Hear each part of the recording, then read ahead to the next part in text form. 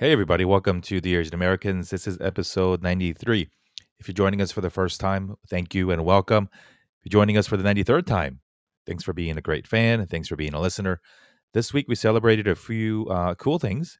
We surpassed 5,000 followers on Instagram.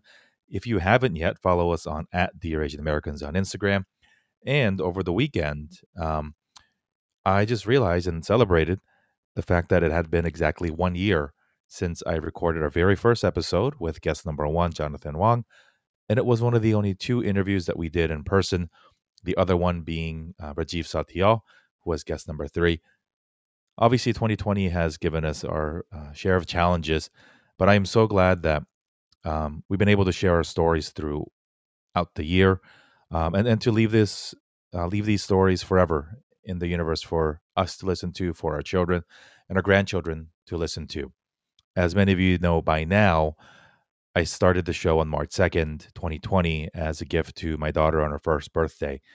And so to celebrate her second birthday, we're going to be going episode 100, and I'll jump in the guest chair. So, got a few more surprises coming in the coming weeks. Today is episode 93, so we got 7 more weeks until that happens. And I encourage you to listen to some episodes, new and old. Invite some friends to join us along for the ride, and engage with us on social media. If you're listening to us on Apple, big favor to ask to rate and review the show. Those really help other people find the show and to let Apple know that you like the show. And so please let us know. And a reminder, we do have a Patreon. It's patreon.com/Dear Asian Americans. If you want to support the work that we are doing on ongoing basis, I would really appreciate your support as well. Got a great one today. Kanor Behal is a friend of mine, a former consultant, and now she's running her own consulting practice and all of the things that we care about. She's got a new book coming out called I Quit. You'll hear about it in the podcast interview. Give her a follow, give her a shout, purchase her book if it resonates with you. Thank you so much for letting me do this, allowing me to do this. Such an honor and a pleasure, and really, really humbled that I'm able to share our stories and have fun doing it. Thanks again for joining us. And here now is my conversation with Kanor. Hey, everybody, welcome back to the Asian Americans. Happy New Year, I think, by the time you're listening to this. And we all hope that 2021 is a better year than 2020 has been. But as we sit here today, at least here in California where I am, the first doses of the vaccine are out. And hopefully people will take them. Hopefully people put on their masks. And maybe by the time you're listening to this, we have a brand new president and we are headed in the right direction. Regardless, I'm wishing you all the health and happiness as we continue to struggle and battle with this deadly virus, and hope that everybody you care about, as well as yourself, are doing well. You know, when we talk about what has happened in 2020, we've had to reorient a lot. We've had to learn new skills. We've had to come up with new rules, and particularly because we've not had the opportunity as much as we should have, or at least if you're following the rules that you're supposed to, we've had to reorient who's in our lives, obviously physically, but also it's been a nice time to reevaluate that. And so, my friend and guest today has made her life sort of new next chapter's goal in sharing that story of why we should reorient and why we should quit certain things and why we should really view things not as quitting, but reorienting and reprioritizing and thinking of how we should protect our time, our space, and really make us the priority in what we do. And I think 2020 has given us a lot of great opportunity to think about that, whether you can't go see your family or you're not being pressured into participating in social activities that you never really brought you any joy in the first place. For as challenging as 2020 has been, it's also been a really nice year to not see the people you don't want to see because you can't. And so, really excited to learn the origin story, the progression and identity building story of my friend Kanor Behal, who joins us from Seattle today. And we're going to be so excited to talk to her and learn about all the fun stops that she's had along her career. So, Kanor, welcome to the show. Hi, I'm so grateful to be here. I am excited to talk to you. As people on our show probably know by now, I get particularly excited to talk to people who have left the clenches of consulting to do something for themselves. And so that brings me extra pleasure because I think it gives us a lot of perspective on what it was to have a very demanding and very time consuming job, really to build somebody else's empire. And when you're in a consulting role in that way, you're actually building two empires, the firms and the clients, and really not a focus on what does that mean for me. And so, really excited to learn because that wasn't always your first passion.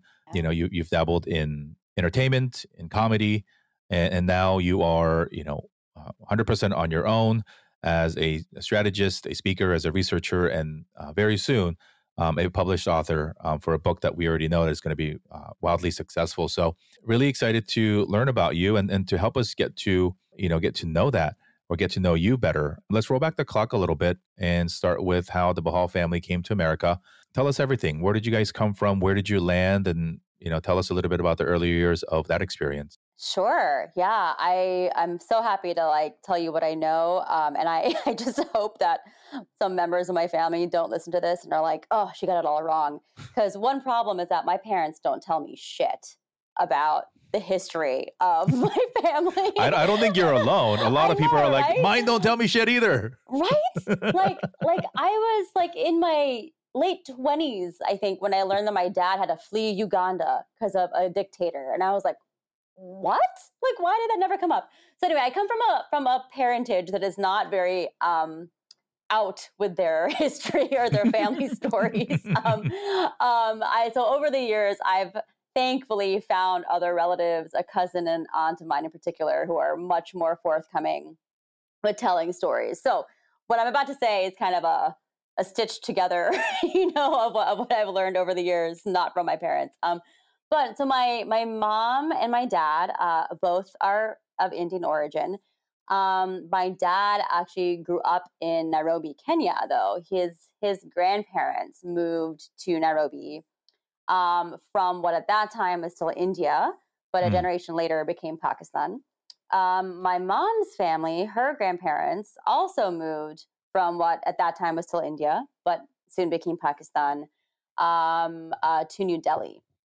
And so, kind of both wings of my parents, families, they kind of they left India kind of a generation before partition happened. And so it was really interesting. Like, I don't really have a lot of family like intelligence or information about what life was like during partition because they were already for 1 to 2 generations kind of ensconced in New Delhi already or ensconced in Nairobi, Kenya already. And so but their families were friends. And so my dad and his brothers, they grew up in Nairobi, but they went to boarding school in the Himalayas of India.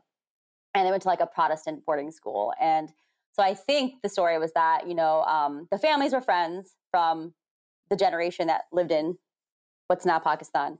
And so whenever my dad's parents would visit their sons, kind of one of the gathering places with my mom's family's home in New Delhi. And so I think my parents actually knew each other from when they were teenagers. And yeah, and so then my dad started medical school in Uganda, as I mm, referenced earlier, and then had to kind of flee because of Idi Amin, and he was kind of launching a genocide against South Asians in Uganda. And I only kind of vaguely know of my dad, needing to drive his car to the border with Kenya, leave the car there, and walk over where my grandfather was waiting to kind of take him back to Nairobi. And so that, of course, put a wrinkle in my dad's med school plans, but he ended up finishing med school in England, in Bristol. I'm sure there was some kind of reciprocity, with Kenyan citizenship and British citizenship, and so he finished med school, and then, as I like to say, he went and fetched my mother in India, and they got married. And I think during this time there were also love letters being exchanged and that kind of thing. Some courtship happening, but as I said, my parents don't tell me shit. So they got married. And I'm sure a big question everyone has is was it arranged? And even myself have asked my mom that question when I was younger, and she was like, well, it was semi-arranged. We were told to go on a date, and if you liked each other, think about getting married. But if we didn't like each other, don't get married. So they definitely were from, if you can call it a bit more progressive kind of city slicker kind of cosmopolitan kind of family. And so, like both sides of my family were very passionate about educating the girls as well as the boys, that sort of thing. Um, so that's how my parents met. And then because of my dad's medical career, they ended up living all over the UK, Cornwall and Wales. And then they moved to Canada. And then they moved to rural Ohio, where my life began. Yeah. Huh. Was that occupation related? I think so. Yeah. And so this is again where this is probably a mixture of me being told things over the years, but also my own assumptions and knowledge about that time in America's immigration history, like in the 70s and 80s. But so my parents went to Canada first, and then they wanted to come to the US. And so, obviously my dad was skilled. He was a physician. But I think at that time, people often ask oh, why did your parents end up in rural Ohio? And my short answer is racism, because, people of his skill, but also his skin color, were intentionally sent to underserved areas of the country. Like they had to go to those places. But also, where I grew up in Ohio is a town called Lima. My dad did not work in either of the hospitals in Lima because at least one of the boards told him we have a strict no brown hiring policy. So my dad actually worked in two even more rural hospitals that are about 30, 40 minutes away, including the one where I was born. Yeah. That's wild. Is it? I No, don't know. no, no. I mean, no, it's not. You had the perfect response for that. I think even me, I am, I talk to people every week with crazy stories or crazier stories. But the fact that racism and policies and institutionalized hate led to a lot of our origin stories, right? Yeah. Like, come, but don't take the jobs that we don't want, Yeah. come, but only if and if, and I think it's important to view immigration or policy from an economic lens most of the time, and to realize that perhaps, as many people would like to think, that America is not this generous, open arms, Statue of Liberty type country that wanted all the darker skin color people, Yeah. whether you're yellow, brown, or other brown, or whatever it is. It was literally, and still continues to be, an economically dependent driver to do the things that the current inhabitants, and now we're part of that group too, Yeah. that don't want to do, right? Like Yeah. during the what was it? I think it was COVID related immigration ban or some sort of pause on issuing visas. Mm. Like the farm workers had a carve out for temporary seasonal farm workers from South America because Yeah. guess what? Like white people don't pick your food, Yeah. right? Like neither does the average American, right? Like that's a job that I wouldn't want to, and I'm honest with that too, right? Like, and so are you. Like, we wouldn't want to do that. That's hard, grueling work. And so who gets to do that are the people for whom that economic opportunity is better than the current situation that they have, right? So also why do we have the stereotype that there's so many Filipino nurses in America? Right. Track the visas. Track, Totally. Or West Indian why? home caregivers, or yeah, for sure. Yeah, definitely. Yeah. So if you so it's and then to have it be so blatantly discriminatory and get away with it, because who are the enforcers and who are who make the rules and who enforces the rules? Completely a different system. Definitely. Yeah, and I definitely want to say that my parents' situation was very different than that of, say, a migrant worker coming to pick fruit. Because my dad was professional class, which at that time is why they were allowed to come into the United States, right? But also he had choice. Having come from the Commonwealth, he could have gone to Australia or stayed in Canada or, like that kind of, and Uh. I used to like tell him like, why are we in rural Ohio when I could be like a cool surfer girl with an accent in Australia right now, and so, but maybe I would have been bitten by a snake and poisoned. So who knows?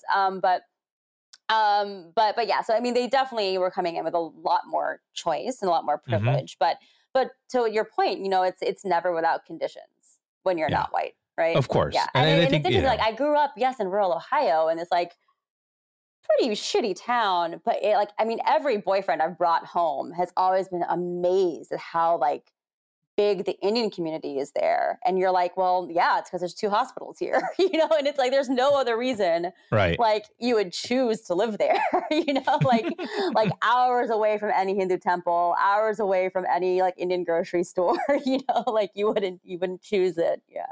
That's fascinating. I mean, so tell me about growing up in that town. Like, you mentioned that it's very rural and it had, these Mm-hmm. this socially accepted discriminatory policies even at the hospital, which Mm-hmm. who gives a crap? You're trying to make people healthier. Mm-hmm. But there's also this small and tight knit community of, people with similar backgrounds because of the same things. Mm-hmm.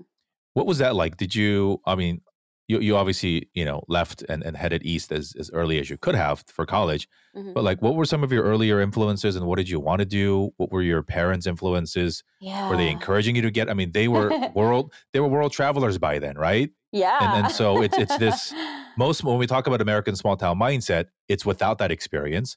Yours was different because they traveled the world and then ended up there. And Yeah. so it's fascinated to learn sort of what your personal influences and expectations and sort of the things that were put on you as by your parents. Yeah. Oh my God, my mind is spinning. I have so many things I could say to answer that. Like really those amazing questions. And so stop me if I start to ramble. But the first question was like, what was it like growing up there? And I definitely am still waging an internal battle over my thoughts about growing up there. And there's kind of a before and after very much related to the 2016 presidential election, right? The before was that, never liked the town. By the age of 12, there's nothing there for you and you have to leave, like, so never loved it. Was very, very privileged and lucky to like have international parents, including, visiting relatives abroad, getting to go to Kenya as a kid to see my grandparents go on safari, going to India every couple of years. Then on top of that, my parents like to travel, and so we would travel internationally quite a bit. Like I was 11 when we went to Egypt, and I saw the pyramids. And so, like, and also kind of this, I was accepted, like I was accepted. I was a leader. I was, I think, respected and looked up to. I was homecoming queen, so I had a pretty Mm.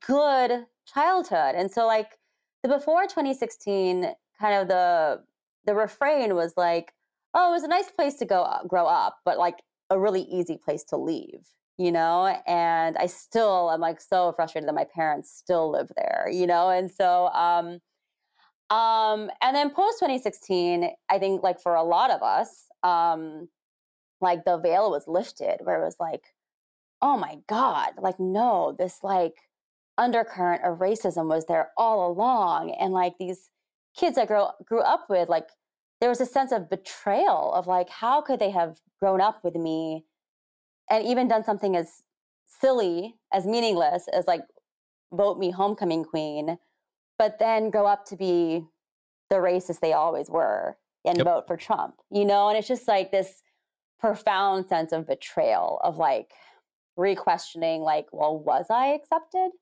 Was I respected?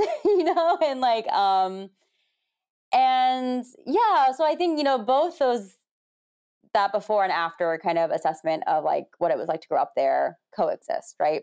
While I was growing up, I had a pretty easy time. I mean, definitely encountered some racism, definitely with the power of like 20 years of hindsight can look back and be like, oh wait, that was fucked up, but I didn't know it, and so, but that being said, like I definitely wanted to leave, because you just know, like I said before, by age of 12, you're like, there is nothing here for me, and it is interesting, like my parents, and this might be a common thing amongst Asian immigrants, but like our parents, like, traveled oceans away from their homes, and like, and yet, like, my dad especially, all he wants for me is to like live close to home, and he's like terrified every time I move to a new city. And I'm not even leaving the country. I'm just moving from city to city in America, So it's really interesting how like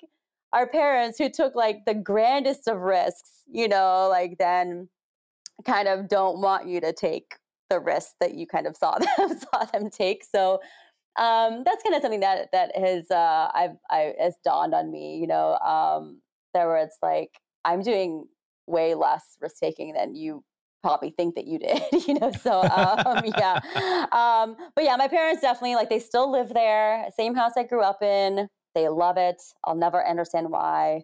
I keep trying to get them to move to Chicago, where my older brother is. But they have some community there for sure. Yeah. Yeah. So, what did you want to do, and what did you end up choosing as sort of your primary and secondary areas of focus as you headed east to New York City for college? Yeah. Well, as my family tells it, from the moment I could talk, um, my answer to what are you going to do when you grow up was always, I'm going to go to Hollywood. And so I think from before I even have memories, I had the itch to like, you know, work in entertainment. And so when I went to, but I was also always a good student, and I liked school, and I liked a lot of different subjects. I was pretty annoyingly active in a lot of different clubs and groups and that kind of thing. And but I went to college, and I knew at a young age I wanted to like do something in entertainment. Probably when I was like 6 or 7, because of lack of imagination, I thought it was like be an actress, And then, but I think by the time I got into high school, I got really interested in film, and so I was thinking about maybe film school, or getting into like film production. But I kind of knew that that was not going to be supported by my parents, like applying directly into film school. I don't know for sure if I was ever told that um, in uncertain terms, but it was kind of just one of those things where I was like, oh, I don't think I'm allowed to do that. I don't think that's an option for me. Like, I need to go to like a liberal arts college, Mm. or like, and so but I was always kind of a cast a wide net kind of person, and so I knew I wanted to go to a city. I wanted to go to New York or LA or San Francisco, and I happened to get into NYU. And best of both worlds, I applied into their College of Liberal Arts. But while I was there, I took all the film stuff I could. I produced student films. I had Mm. internships at like casting agencies and at late night comedy shows. And, I really dedicated my college years to a career in that field. And like jokes on my parents, like in the liberal arts school, I majored in journalism, as if that is any more like economically reliable than having had a film degree, So, but just having a liberal arts degree was important.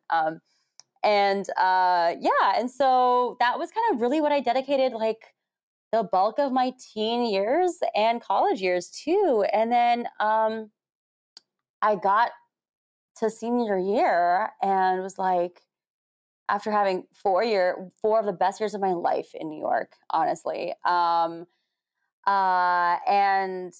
I was like, shit, I don't want to live in Los Angeles, and like that was kind of like the real thing. And at the time, I remember the exact reasons why, and now they're kind of like laughable because like the way life turned out. But I remember my reasons at the time were a couple. There were one, I was like, I don't ever want to have to own a car. After having 4 years of like a great public transportation system in New York, I was like, I don't want to live in my car like people in LA do. And I also had it in my head that I had this conception of LA, which now I know to be wrong. But I thought to myself, I don't want to live in a one industry town. And I don't want to work in an industry where people don't have to read the paper every day to kind of be knowledgeable. I remember phrasing it to that myself at the time. But I think really what that boiled down to was I didn't want to live in a one industry town. And because I was still this like interdisciplinary, multidisciplinary, interested person, and I think I was getting a little gun shy about over specializing in something. And so I did like a little bit of about face, and I was like, okay, I'm not going to move to LA. But I ended up moving straight to Bloomington, Indiana for what I'll only call a boy mishap. And then, but then I ended up going to grad school in Chicago. And that was kind of like, one of my minors was in politics, so I was always interested with my upbringing, especially like, traveling the world. I was always interested in international things. And so I decided to go to grad school for international relations. And I really was like, okay, I want to like work in nonprofits and NGOs, do international development work. So yeah, that was kind of like the first kind of, I would say half-hearted attempt to work in entertainment, but then kind of did a real about face right around graduation time. That's awesome. I think most of us don't end up having that,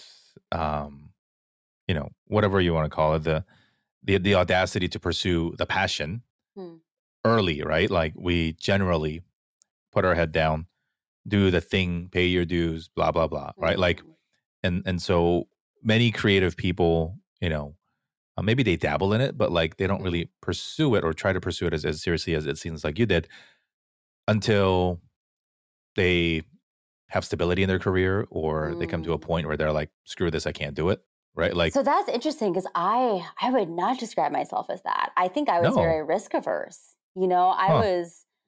I spent my whole college career just like wanting to like, how can I make money? How can I be financially independent? How can I be financially stable? And like, one thing that I failed to mention was that like at the time, most of the entertainment work that was happening in New York was very much freelance, right? And I was like, I don't want to live in a city that's expensive and like be living paycheck to paycheck, contract to contract. I was like, I want health insurance. I want stability. Well, joke was on me to bring that phrase up again because I spent the next like 8 years trying to find that kind of stability in other fields. And it was a joke, And so looking back, and I don't have regrets, but I did what I could with the information I had at the time. But looking back on it, I really wish that I had just moved to LA and kind of said, give yourself 5 years. Give yourself 5 years and try it out, learn about it. If you succeed, awesome. If you don't, awesome. And so, because I kind of like spent my 20s seeking out what I thought would be stability, but that doesn't exist. Not in our world anymore. Yeah. So we're not going to skip all the way ahead, but like to give people sort of, the spoiler alert, like you get to use a lot of that in your work now, right? Mm-hmm. You speak, you coach, you workshop, you teach people organizational improv. And so those skills, and I guess here's another thing, like everything blends, right? Like we also are led to believe that there's a lot of binaryism or at least, siloing of career choices, right? Like either you're a doctor or you're a comedian. But what if you're Ken Jeong? You're both, right? Like, and then you end up playing a doctor as a comedian. Yeah. As a doctor on TV, right? Like, I think he still keeps his license up to like he still. What the hell wouldn't you, right? Like, why would you let it lapse? Those conferences must be fun for like the CE conferences where he goes to, and everybody's like, why is he here? Yeah. but I think it's fascinating because I think it is a life lesson. And I think it's a lesson that many of us learn later in life is that everything contributes to where you are today, the good and the bad and the painful. And that you don't have to choose one thing, this notion that when you're 17 applying to college and you have to pick a major, like that's the thing. And nobody retires at the company they start anymore. Nobody gets a gold watch. The loyalty isn't there for the company to take care of you. And it's not just the publicly traded, capitalist companies. Like hospital systems are not loyal anymore. They're more run like Yeah. businesses, nonprofits, government, and Mhm. it's okay to weave and to sort of create this thing. I was just thinking about this past week, where I went to undergrad at USC. When I was there, they introduced this new sort of scholarship program called Renaissance Scholars. Mm. And so what they would do is they would find students who would like be double majoring in these disparately different, majors like Mm. engineering and dance. And they're like, look at Cool. this Renaissance person. And I think it just perpetuated the things that those things didn't belong in the first place. Right? Like I knew what their intent Interesting. was, but like it was celebrating it to the point where I thought it wasn't normalizing it, right? Like, why can't you Yeah. have two things you want to do? Why does it have to? I get it, right? It was well intentioned. They wanted to, and it was all marketing, right? Like They at want to draw USC, you can attention do to it. everything, right? Yeah. But like, why can't you be an academic and an Mhm. artist? Because Yeah. life is too short to have, it's both too long and too short to have just one professional identity. So I think Totally. your life and your story tells us And that that's why I wonderful loved story. it at NYU, because I went there not really knowing what I wanted to major in, Mm. but I was like, no matter what I want to do, I can find it here. And if I can't, they have a whole Yeah. school of individualized study where I can make up my own major, So Yeah. I was like, again, that casting a wide net, I Yeah. was like, I think I always had this like suspicion of over specializing in anything, So yeah. And there's a new book from 2020. I think it's the David Epstein Range, where it's just like being a jack of all trades and like being proficient Oh, at a number of things is actually the skill that people want. that's cool. I haven't heard of You that know, book. But yeah, I yeah, really took to heart in my journalism classes. I remember like the head of the department, he would always tell us that like journalists are committed generalists. And I always loved that phrase. And I still think of myself that way, So yeah, I should definitely read that book. Yeah. I think you have to because Mhm. you have to. I mean, this is, and it's not just journalists. I think as a human being, like Mhm. you have to take an interest in a lot of different things, right? Like, I look at a world map and like I don't know, I haven't been to 90% of the countries out there, or maybe not, Yeah. right? Like, and so like, isn't that exciting? The fact that like we can think about going to those places and like learn, like, and so when I guess I'm really really good at one thing, fantastic. But like, what are your hobbies then, right? Like, what are you Yeah. learning to broaden your horizon? Particularly in the work that you ended up doing later in life, which was consulting both internally at a big firm and then on your own. Mhm. Like that requires a sort of a Swiss Army knife sort of Yeah. toolkit to because you're not literally taking the same playbook and going to every client and saying this is the promised land, like Mhm. copy paste. And so tell us about that part of your life. And I know that many folks listening, we don't have to get permission from our parents or have to justify our career decisions to our Mhm. parents, but tell us about that, like, because I think for myself too, when sort of making the transition from quote unquote safe and stable corporate environments to something Mhm. on my own, you know, they always want the best for us. And to them, safety is stability and stability is good. And Yeah. so, like, that's frightening for a lot of people. Mhm. But, like, how was that for you going from, working at a large firm and then Mhm. saying, I've, I can either do this on the outside to do it my way, make more Mhm. money, have more freedom?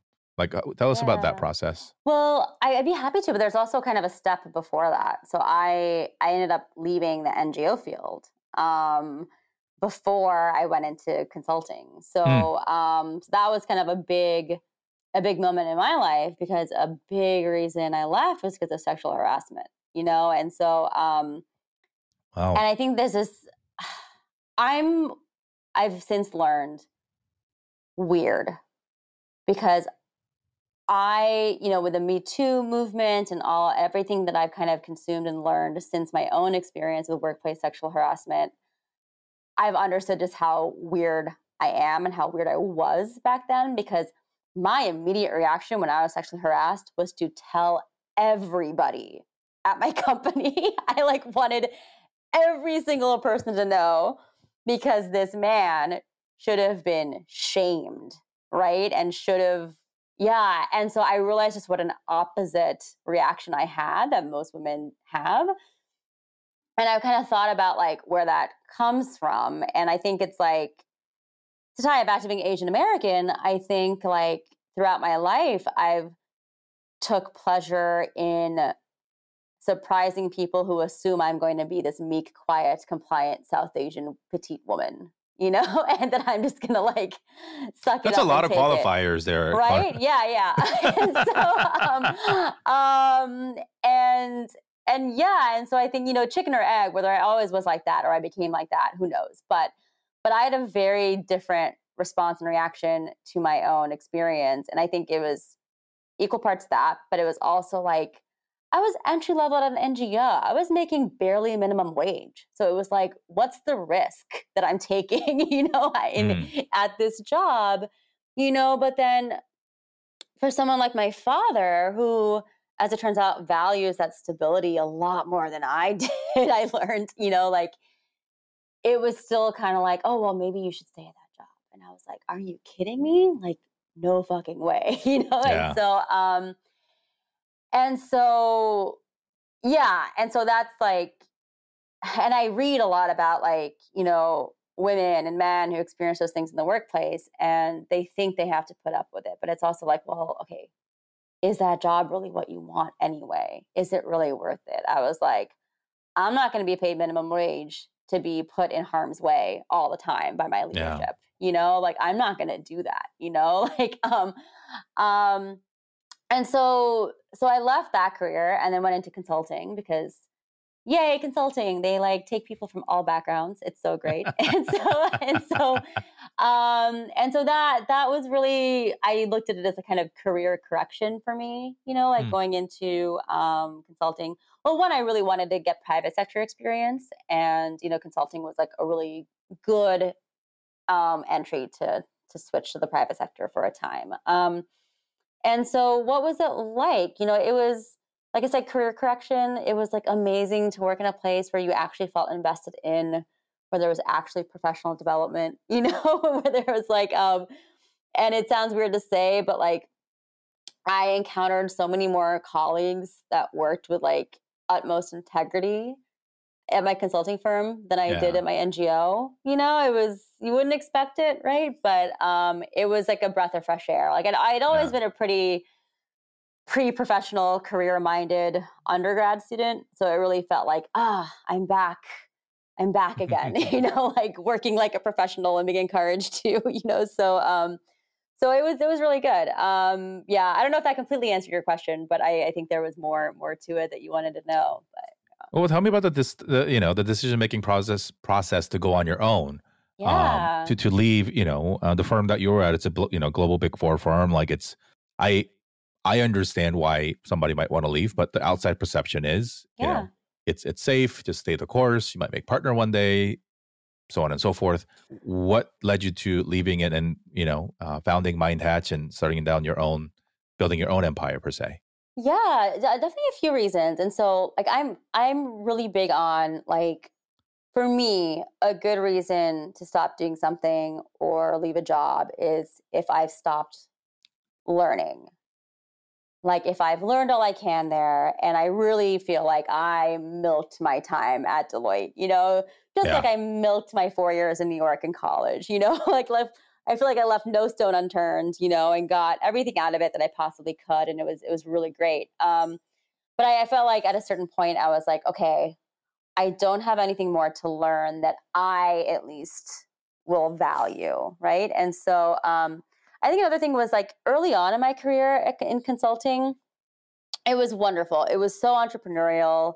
They really encouraged like consultants and senior consultant level to kind of explore. I mean, of course, you need to kind of like be bringing in money and serving clients, but there was a lot of room to manage your own professional development and kind of pursue your interests. And that was why I got to do so much work in innovation while I was there, because that was my interest and I got connected to it and I let people know. And so everything that I'm doing through my own company now, I actually started doing while I was there, it's like all credit to my time there. But I started kind of like learning that like the higher up you went, the less freedom you had to do that. And like the more the career advice became like just attach yourself to a senior manager who's going to become partner. And like, that's like the only way to move up. Yeah. And I was like, that is batshit crazy. Like, that is so high risk. Like, what if that senior manager gets fired or quits or gets hit by a bus? Then you're just like left holding the bag, you know? And I was like, that is not a career strategy, you know, to like just attach yourself to someone's coattails, you know? And so I kind of felt like I had gotten what I wanted and needed from the experience. And I also wanted to do this more innovative, creative work full time.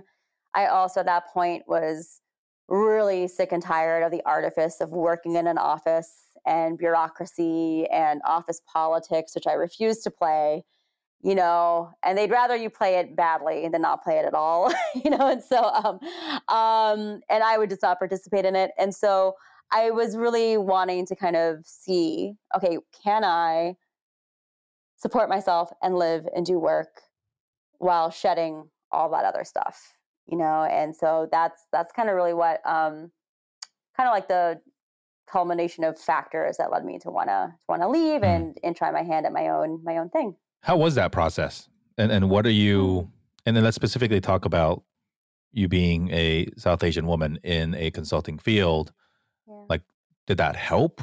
Were you, who was hiring you? What was that process like? And, you know, it's too, I think, difficult personally, identifying traits about who we are. Can't change anything about that. But tell us about that and how, how you approached that. What were you prepared to do? And sort of, did you leave with a book of clients that said, hey, we're going to hire you wherever you go? 6 years later, now you have a different perspective on things, but in its infancy, like, tell us about the struggle and sort of that hustle. Yeah, so the hustle was real. And so to answer your question, like, no, I did not leave with a book of clients because the clients at my Big Four consulting company were serving were like, they weren't, my Big Four consulting company was not selling innovation and creative work, you know? And so when I left, it was really like a career change, you know? It wasn't just kind of like changing the apparatus through which I worked and doing the same work. It was a complete wholesale changing of the work that I was delivering for clients. So I did not leave with a book of clients. But yeah, what it was like, you know, I was in Washington, D.C. at the time, not the hotbed for innovation and creativity, as you might imagine.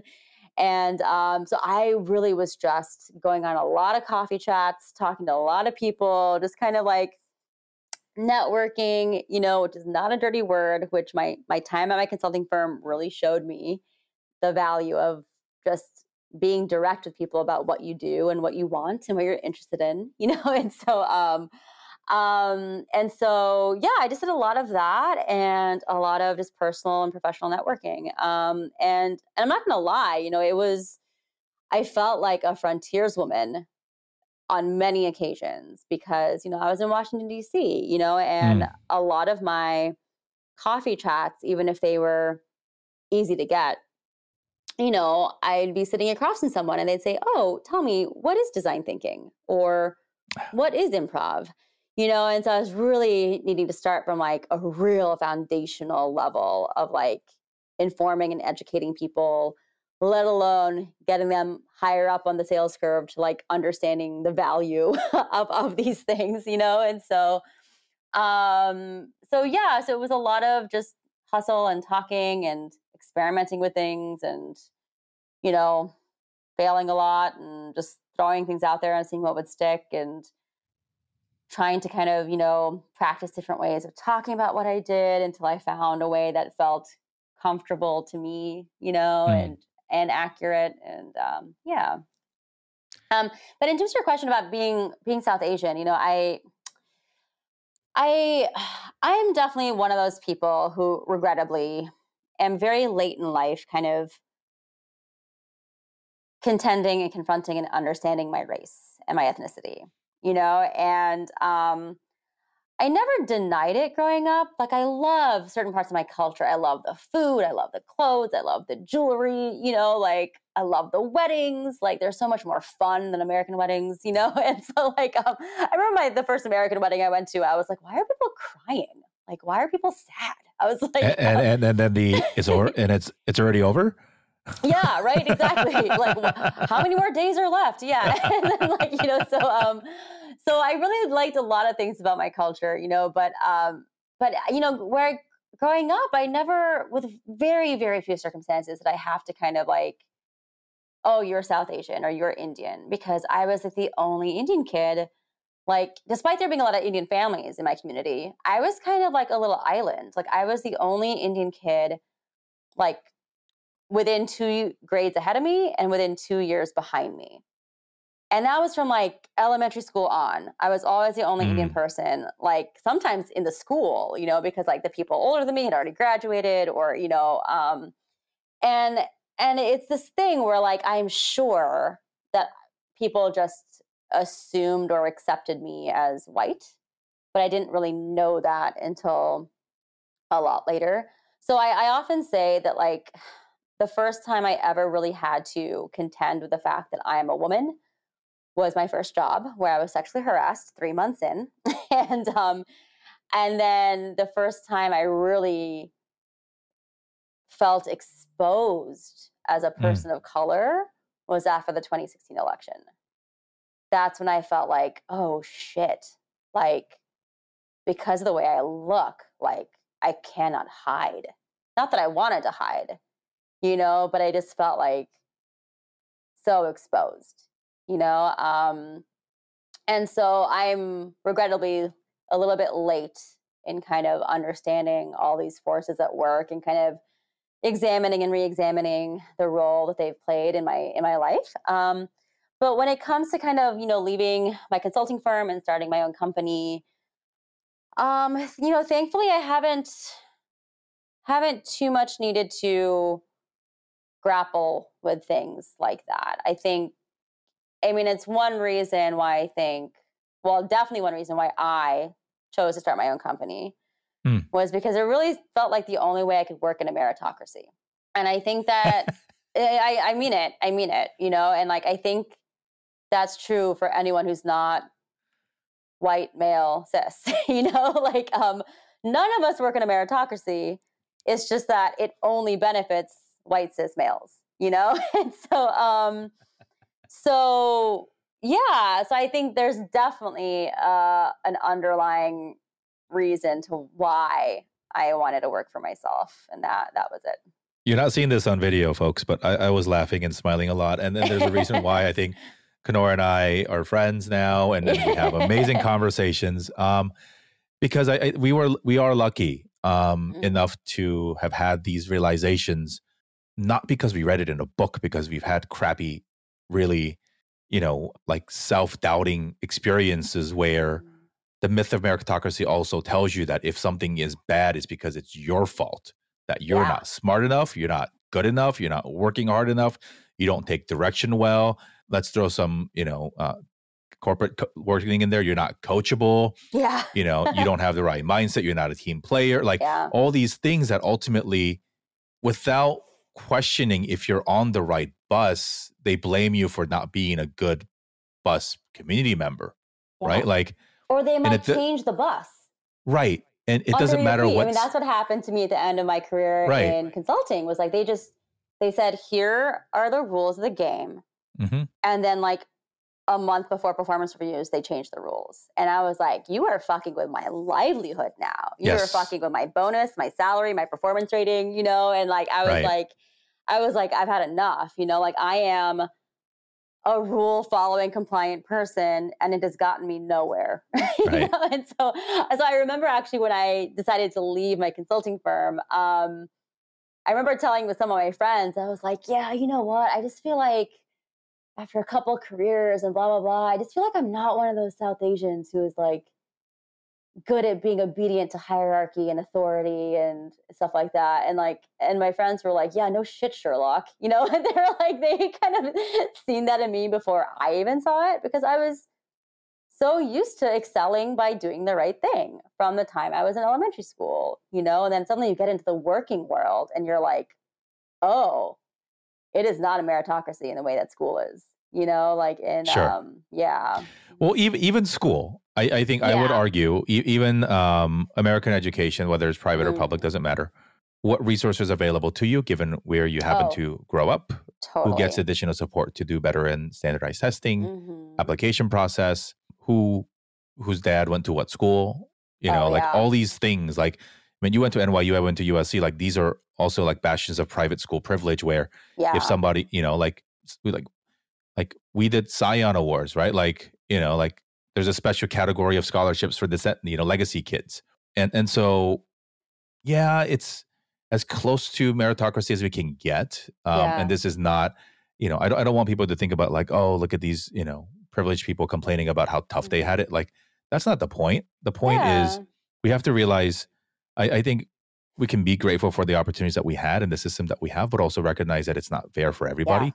And And trying to make it certainly, fairer for other people. Like sure, we're out of the system now, thankfully. And so now with right. reflection, we can understand how fucked Right. up a lot of it was, And but and and what's yeah. and what's really sad though is, when we still talk to young people, whether they're in college or just starting to work, Mm.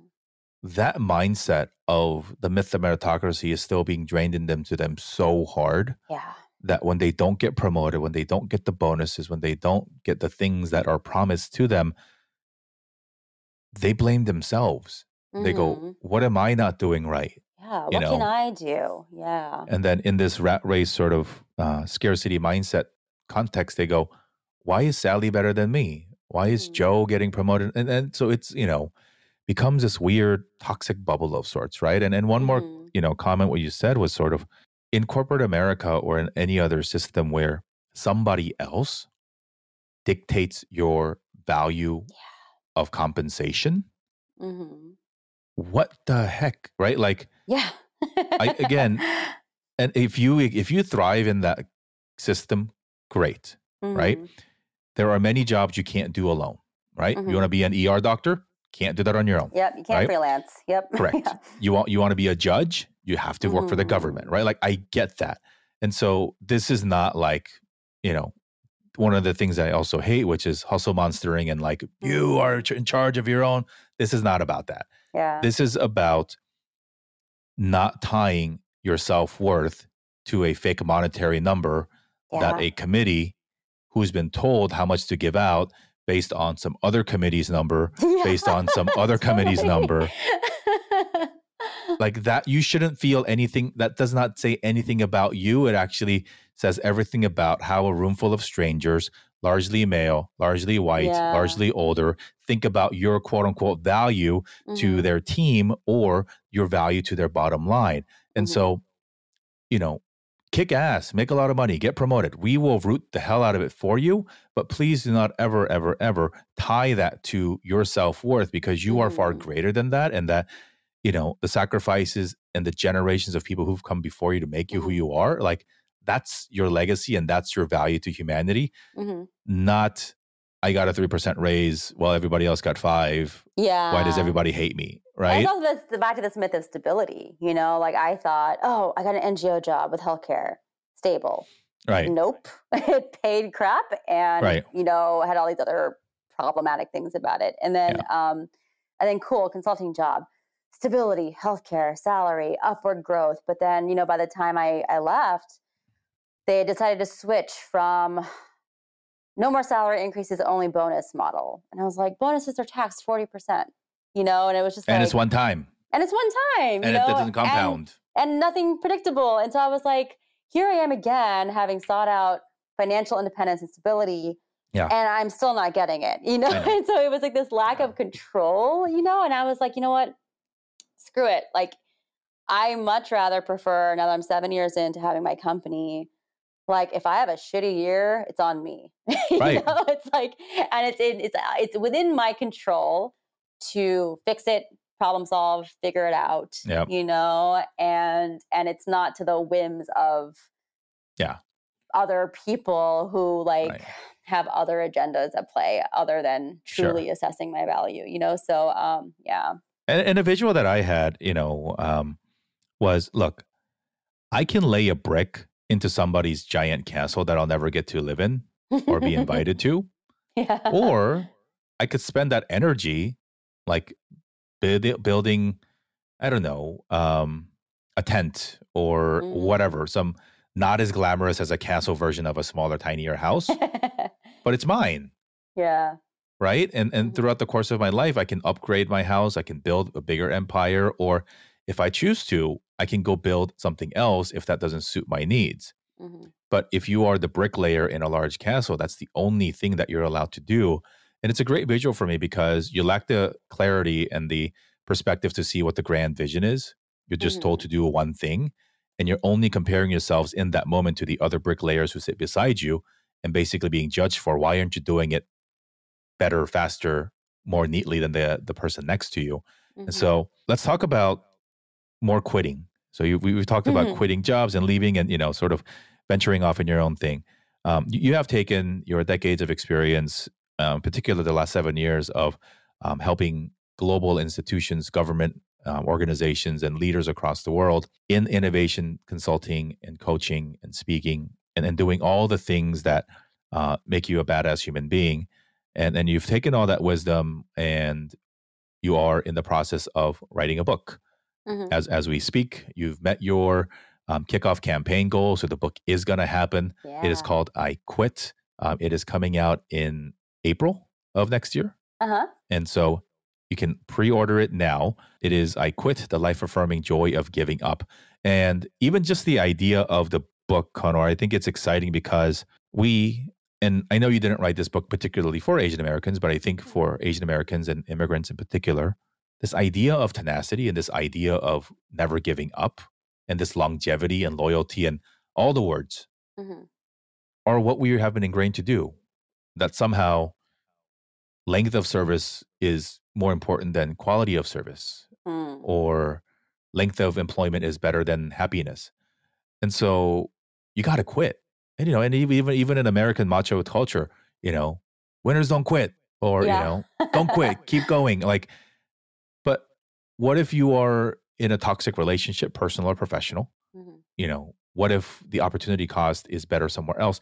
All these things that we don't actually consider, because to consider that would require us to take many, many steps back and perhaps pause the activity at hand and to look at things from a different angle or a different perspective altogether. Mm. And I think for me, it's instead of getting frustrated that you can't solve this particular formula, you've never asked yourself, is this problem the one I should be solving? Mhm. Yeah. Right. And so it all has to do with perspective change and, all that. Share with us what your book is about, why you wrote it, Mhm. and why we should go buy it. Sure. Well, the origin story of the book is like actually weirdly enough tied to what I mentioned earlier about all like the coffee chats that was going on at the beginning of founding my company, and from a lot of those coffee chats, like you're in Washington D.C. and you're meeting someone for the first time, and you kind of like the first 10 minutes, you kind of like regurgitating your resume at each other, and I found myself in those moments just kind of like really probably rudely interrupting people, being like, "Oh, wait, tell me why you left that job, or tell me why you left that city," and just being really curious about that. And I found that served me really well in getting to know these people, and I started to be really interested in quitting stories and like the why. And I think you can learn so much about someone's values, their belief systems, like what is their 10 out of 10 it's going to piss them off, what are their trade-offs, and so I found that to be really valuable in just everyday conversation, like with people I knew or not knew. And so I was always just really interested in it, and that's kind of like the germ of the idea for the book. And so the book is a collection of everyday people's quitting stories, and really about how they summoned the courage to quit and to upend their own status quo, and the book spans stories of like quitting jobs and careers, quitting people and relationships, quitting habits, identities, aspirations, even places. Um, and yeah, and so it's a collection of stories, and I'm hoping that the goal of the book is to help people really rethink quitting and quitters. And from my conversations with these people, but also like the many quits in my life, we haven't even talked about half of them, I think. They were always positive. There was always about like forward momentum and making progress in my life, and I feel like I, life is long. I'm not to say that my life is complete or perfect, but I feel like I got to what I wanted so much more quickly because I was willing to not stick it out. I was willing to like take the information I had and make a strong choice for my life. Yeah. And so why people should read this book, I think,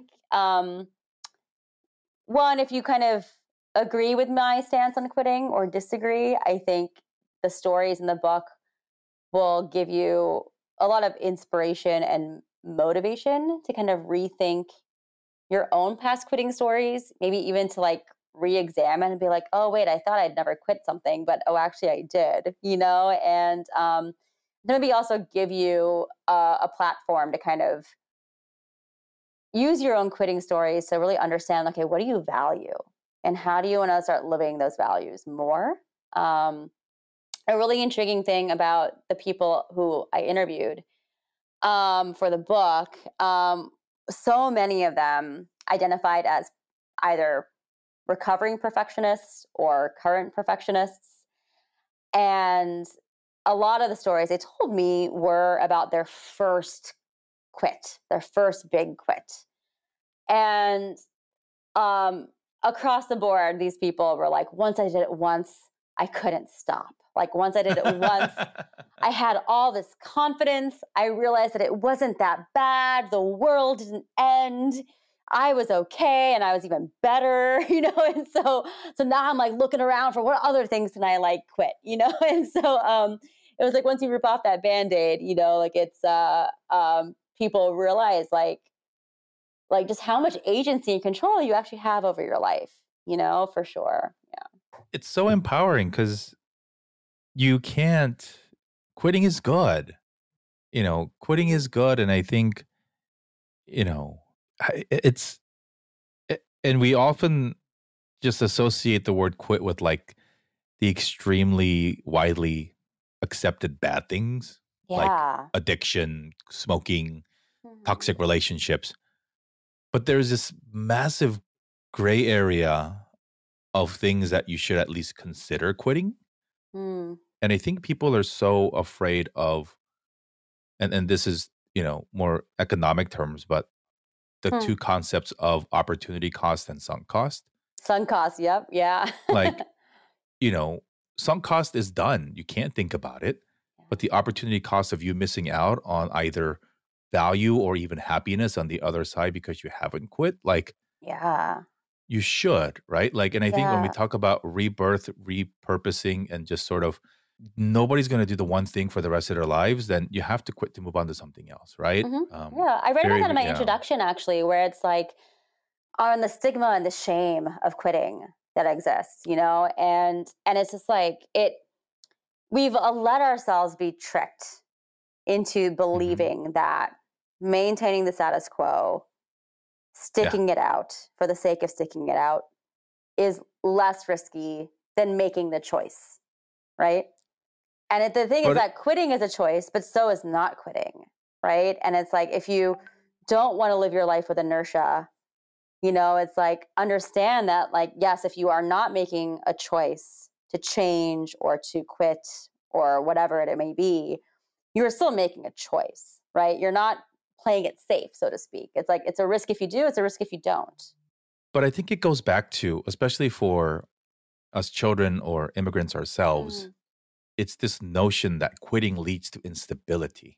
Yeah. It's that safe in your hand, while toxic as it may be, is still safe. What is it? What did they say?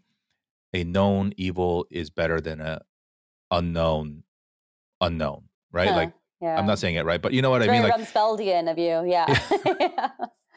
people just want stability, even if that stability isn't leading to any sort of happiness or any sort of benefit. Yeah. And so I think, it's a good reminder for all of us to consider all the things and how all these things impact the way we view the world, um, and how it impacts our happiness. I think if anything we've learned in 2020, as we started the show with, it has been a time to reevaluate. Mhm. And because a lot of that social cost that would have made people very scared to quit, my friends won't invite me to stuff or whatever. Like a lot of Mm. it has depressed a little bit, right? We can't meet in person. So a lot of that anxiety should have sort of worked itself out. Everybody's home. Mm. Everybody is going through this thing together. And so, yeah, I hope your book encourages more people to. I don't think it's a a crying call to quit everything that you're involved with, but it is to really take a look at life from a holistic and objective perspective to say, are we asking ourselves the right question today? Yeah. And should I consider even for a moment that I repurpose and sort of pivot away from what I thought was the end all be all, or to consider an alternative. And I think through your work as a consultant, as a coach, and as a speaker, um, and through this book, I hope genuinely that people um, learn to see the different side of things just a little bit, and that working at a company for 30 years, you know, putting all your eggs in the same basket as promotion, as Yeah. progression, you got to ask yourself if the ladder that you're trying to climb leads to the top, number one, or two. Do you even want to be on the ladder in the first place? Who told you that ladder was the right way? Right. And all Yeah. these questions, and we don't have the answers for you. We're just here to pose the questions so that you get to a point where you're like, oh, maybe it wasn't. I don't know. It's all, Yeah. everybody's on their own path. Yeah. And to me, it really, from speaking to these people for my book, it really does kind of come down to like your values. So I thought when I was like 19, 20 that like financial stability was what I valued, right? And Hmm. I spent, maybe wasted a few years seeking that and then realized that it wasn't going to come. And so my values changed, right? And so now, I'm an entrepreneur. I've had my business for almost 7 years. I mean, Yeah. no one would say I value financial stability over the things that I have now, like doing the work I love, autonomy, and not working in a bureaucracy. So like I learned more about myself and my Yeah. values shifted with the information that I got. And so I'd say, yeah, like, you know, ask yourself those questions. And if the answer to your questions are yes, you value stability over other things, that's perfectly okay. Just Yeah. understand that you are still making a choice, right? Sure. And make sure that you are Yeah. making an active choice as opposed to just like bobbing along the waves of life, with no 100%. agency. Yeah. 100%. And I think that's important for, again, there's no one right way to live life. You know, Mm-hmm. we've made choices in our lives that have led us to these different places. Mm-hmm. And there are some days where I look at my friends who didn't leave corporate life or anything, and I'm like, oh, there's some parts of their lives that are still good and stable and, Mm-hmm. not nerve wracking. Obviously, I snap out of it once I remind myself, dude, you left that for a reason.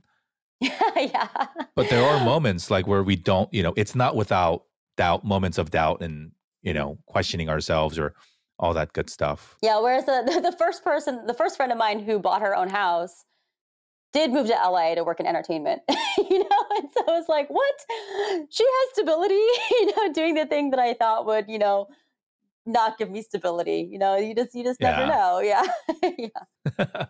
Well, this has been fun. I think one thing that we didn't speak about explicitly, but is something that should be celebrated and we will celebrate is the fact that you've taken your own narrative and have put it out into the universe. And just through the act of starting your own business, writing your own book, and sharing your story so that people can walk through a bookstore and have a book on your shelf with your name on it, with your family name on it, Mm, that's important. That I think in the long run is so important to make sure that not just our kids, and we always talk about the next generation, but mhm. for even us and our parents to realize that we as immigrants and we as Asian Americans can and will write books that help shape our culture at large. and to encourage more people to write. I continue to be tired of walking through the bookstore and seeing the same names.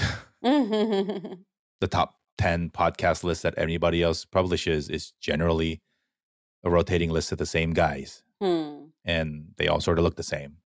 And why should they dictate what we think? Why should they dictate how we define our lives? And why should we let other people really, shape the way that we view life and success? And your way isn't the right way. My way isn't either. But the more that we can share our stories and to get it out there, to give the next person the confidence to write their own book literally and write their own life, I think is more meaningful and more impactful than anything else that we could do.